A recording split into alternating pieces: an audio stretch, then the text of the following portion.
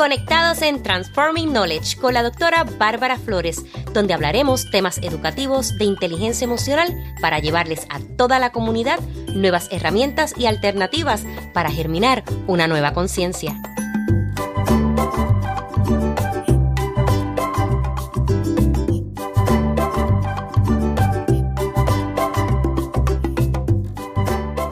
Saludos a tu espacio Transforming Knowledge. Soy la doctora Bárbara Flores, especialista en liderazgo educativo e inteligencia emocional, autora del libro El liderazgo escolar y la inteligencia emocional ante la crisis social. Hoy estoy más que feliz de poder compartir contigo y, por supuesto, agradecida de que me acompañes en este episodio número 23 de la segunda temporada titulado Inteligencia Emocional ante el distanciamiento social. A ti que me estás escuchando, te recomiendo busques papel, lápiz o bolígrafo para que tomes notas de las recomendaciones que hoy aquí estaré compartiendo contigo. Y quiero comenzar, ¿qué es el distanciamiento social? Es una medida sanitaria que consiste en que nos mantengamos a distancia de una manera prudente entre personas. Esto obviamente es para evitar temporalmente ese contacto físico, porque a nosotros nos encanta dar abrazos, besos, estar toqueteando a la gente, pues para evitar eso es que utilizamos esta medida. Puede ser voluntario o puede ser decretado por las autoridades. Ahora bien, ¿por qué nos afecta tanto estar en nuestras casas? Pues te comento que nosotros estamos diseñados para conectar con otros, según nuestro cerebro.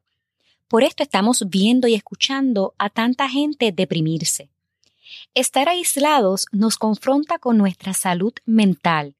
Por esto muchas personas desafían límites, como los jóvenes, adolescentes, inclusive adultos. ¿Qué yo les recomiendo? Que se queden en casa, que están seguros. Lo más que nos puede ayudar en estos momentos es hacer Zoom meetings, Skype, FaceTime, mensajes de texto, TikTok, lo que ustedes quieran, que se asemeje a estar frente a frente a una persona. Cuando estamos en familia, 2, 3, 4, en una casa, yo entiendo que el manejo 24/7 es difícil, porque todos tenemos nuestras diferencias.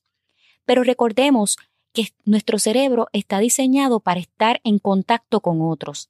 Y estar, aunque sea en nuestras casas, con otros nos ayuda. Imagínense en esas personas que están solas pasando este proceso. No es nada fácil.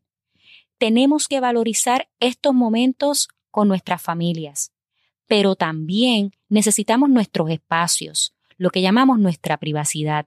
¿Saben qué? Calabaza, calabaza, cada cual para su espacio. Es lo mejor que pueden hacer. En casa con tu familia también puedes hacer un ejercicio de pensar de manera positiva. Por ejemplo, ¿qué hace esa persona que le queda bien? ¿Qué te gusta de esa persona? Si sigues este consejo, ya verás que te va a ir mejor. Sin embargo, para los jóvenes no es tan fácil porque ellos piensan que no son invencibles. Con esto no te quiero decir que para ti o para mí sea fácil. Al contrario, cada uno de nosotros lo procesa de manera diferente, porque somos diferentes. Los jóvenes y adultos jóvenes quieren ver y compartir con sus amigos la mayoría del tiempo. Recuerden que el rol de los adolescentes es la socialización y la conexión con sus amigos. Y probablemente has escuchado esta historia. Los adolescentes o adultos jóvenes te dicen, es que mami o papi, yo quiero ir a ver a la novia o al novio. Mira, en la casa de él o ella limpian, mira, con Lysol, Lestol, Clorox, con los mejores productos y son tan limpios. ¿Por qué tratan de buscar excusas? Es que bendito, ella tiene hambre o él tiene hambre y quiero llevarle comida. Pero no podemos caer en esa trampa porque sabemos que ellos van a querer tener contacto físico. Entiéndase, saludarse, entre otros. Así que, por lo tanto, tenemos que concientizarlos. Ese es nuestro rol como padres. Dejarles saber es que no importa que sean limpios, el que tú salgas y te expongas, luego nos vas a exponer a nosotros y a tu vida también, porque entonces puedes causar hasta la muerte de uno de nosotros si se complica la situación. Y lo mismo viceversa, si tú vas para allá, uno no sabe. Así que nosotros tenemos que hablar con ellos y dejarles saber cuáles son las consecuencias, pero también tenemos que escucharlos, pero dejándoles bien claro que nosotros somos los padres. ¿Cómo van a estar los adolescentes y jóvenes adultos? Pues mira, van a estar frustrados, de mal humor, peleando por todo, el mood no va a ser el mismo. ¿Qué recomendaciones yo le doy a los padres? Es bien importante que dialoguen, que la comunicación sea prescindible con sus hijos y le expliquen las recomendaciones para que ellos puedan lidiar con la situación. Además, díganle que se pongan creativos en las redes sociales. Los jóvenes tienen mucho poder de convencimiento y pueden inventarse un challenge de quédate en casa y hacerlo viral. Así que eso es una de mis recomendaciones. Ayuden a sus hijos a organizarse, a crear hábitos, tener recesos, socializar con sus amigos, hacer ejercicios porque es muy importante, meditar, que coman bien, por supuesto que duerman bien. Así que ojo con la tecnología, papá, mamá, en la noche. Recuerden que el sueño es importantísimo para el crecimiento, para el área del aprendizaje, el mood, actitud positiva. Así que mucha supervisión en esa área. Padres, trabajemos con recompensa. Luego que terminen las tareas, ustedes lo pueden recompensar y no siempre es con dinero, con algo que usted entienda que a su hijo o a su hija le guste. Algo que a ellos les guste, que se entretengan en su casa. Mi mayor recomendación es siéntense, dialoguen, escuchen, pero papá y mamá, ojo, no estés cantaleteando, no es momento de cantaletear, es momento de abrirnos y poder pensar más allá. Estamos 24/7 en un lugar y yo sé que no es fácil, yo estoy clara, menos con jóvenes y adultos jóvenes, pero podemos porque estamos juntos. Otra parte, los padres deben escuchar cómo se sienten sin juzgarlos o imponerles tus experiencias. Recuerda, nosotros podemos dar ejemplos, pero tus experiencias no van a ser las mismas que las de ellos. Y anota en el papel que te dije al principio. Voy a darte las claves de la inteligencia emocional ante el distanciamiento social. La número 1, y es imprescindible, es manejar tus emociones frente a esta situación. Aprender a cómo tú reacciones a esas emociones. Ejemplo de esto, la frustración.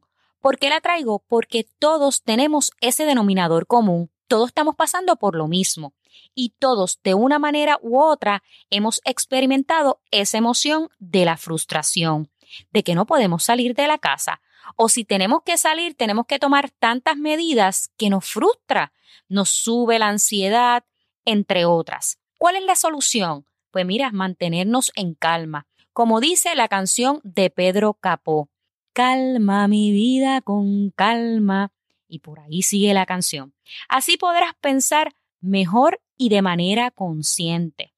Número 2, y ponle un asterisco bien, bien grande, resiliencia. ¿Qué es resiliencia? Sobreponerse a las adversidades que te ha tocado vivir, pero vas más allá, porque tú das un paso más. No importa lo que esté pasando, yo voy a superar esto. Y utilizan esas situaciones para crecer y desarrollar al máximo su potencial. Un ejemplo de resiliencia es cómo los puertorriqueños han logrado superar el huracán María, el terremoto, los temblores y ahora el coronavirus. dentro de otras cosas. Pero podemos ver cómo ellos crean una barrera que los hace sentir protegidos y continúan. Echan pa'lante, como decimos en Puerto Rico. Así, ¿qué mejor ejemplo que ese? La resiliencia conlleva unas conductas que tú y yo podemos aprender y desarrollarlas. Las personas resilientes no nacen, se hacen. ¿Por qué? Porque tenemos que pasar por diferentes adversidades y esto nos hace más fuertes. Padres y o encargados de jóvenes, adolescentes, niños, si queremos que afronten las dificultades de la vida con fortaleza, es importante construir un apego seguro y educarles en la capacidad de que sean resilientes. Para ellos es fundamental nuestro ejemplo y, por supuesto, no sobreprotegerlos. Tenemos que promover la confianza de ellos mismos, que es parte de la inteligencia emocional. También enséñale a tus hijos a levantarse. Yo siempre digo este ejemplo de mi hija. Cuando tenía 3 años, cada vez que ella se caía responsablemente, yo supervisaba que todo estuviera en control y lo que le decía era: párate del piso, límpiate las rodillas o los codos y continuamos, todo sigue bien. ¿Y saben qué? Eso me dio buenos resultados. Al sol de hoy, mi hija se cae, se levanta y ha aprendido a ser resiliente. Que los niños vean los errores y los contratiempos como una oportunidad para que ellos puedan aprender el camino directo a la resiliencia. También la capacidad de cómo se pueden recuperar de situaciones traumáticas extremas, como es el caso de ahora del coronavirus, el no poder salir de la casa y todo lo demás. Pero ¿saben qué?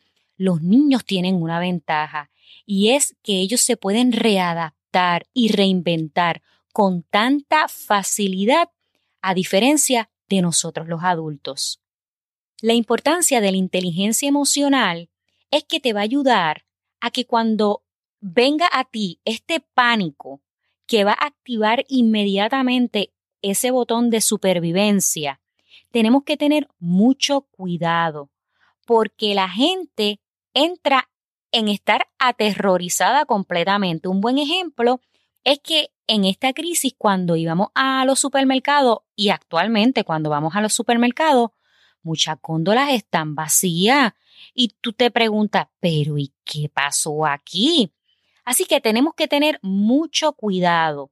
También cuando vemos las noticias y las redes sociales, porque tenemos que tomar los hechos, entiéndase los datos racionales, no la desinformación, porque esto te hace sobrereaccionar. Mi recomendación para todos es que practiquen la atención plena, conocida como mindfulness, que los va a ayudar a conectarse con sus emociones y a conectarse mejor con ustedes mismos y más allá, a concentrarse mejor. Es bien importante que identifiquemos nuestras emociones, las aceptemos y las validemos. Recordemos que nuestra parte emocional se apodera de nuestra parte racional. Así que es momento de pensar que esto es temporal, que va a pasar. Concentrarnos en nuestras rutinas. No poner las noticias todo el tiempo. Invito a los jóvenes que tienen tanto poder de convencimiento que hagan viral un quédate en casa, que hagan retos positivos de esta crisis que estamos viviendo. Que no perdamos el sentido del humor, que nos contemos historias, que aunque ustedes piensen, ay, mis hijos me dicen que soy ridícula, ridículo, charro o charra, ustedes tienen que pensar que cuando sean adultos se van a recordar de ustedes y esa historia que usted pensó que era charra no va a ser charra, créanme.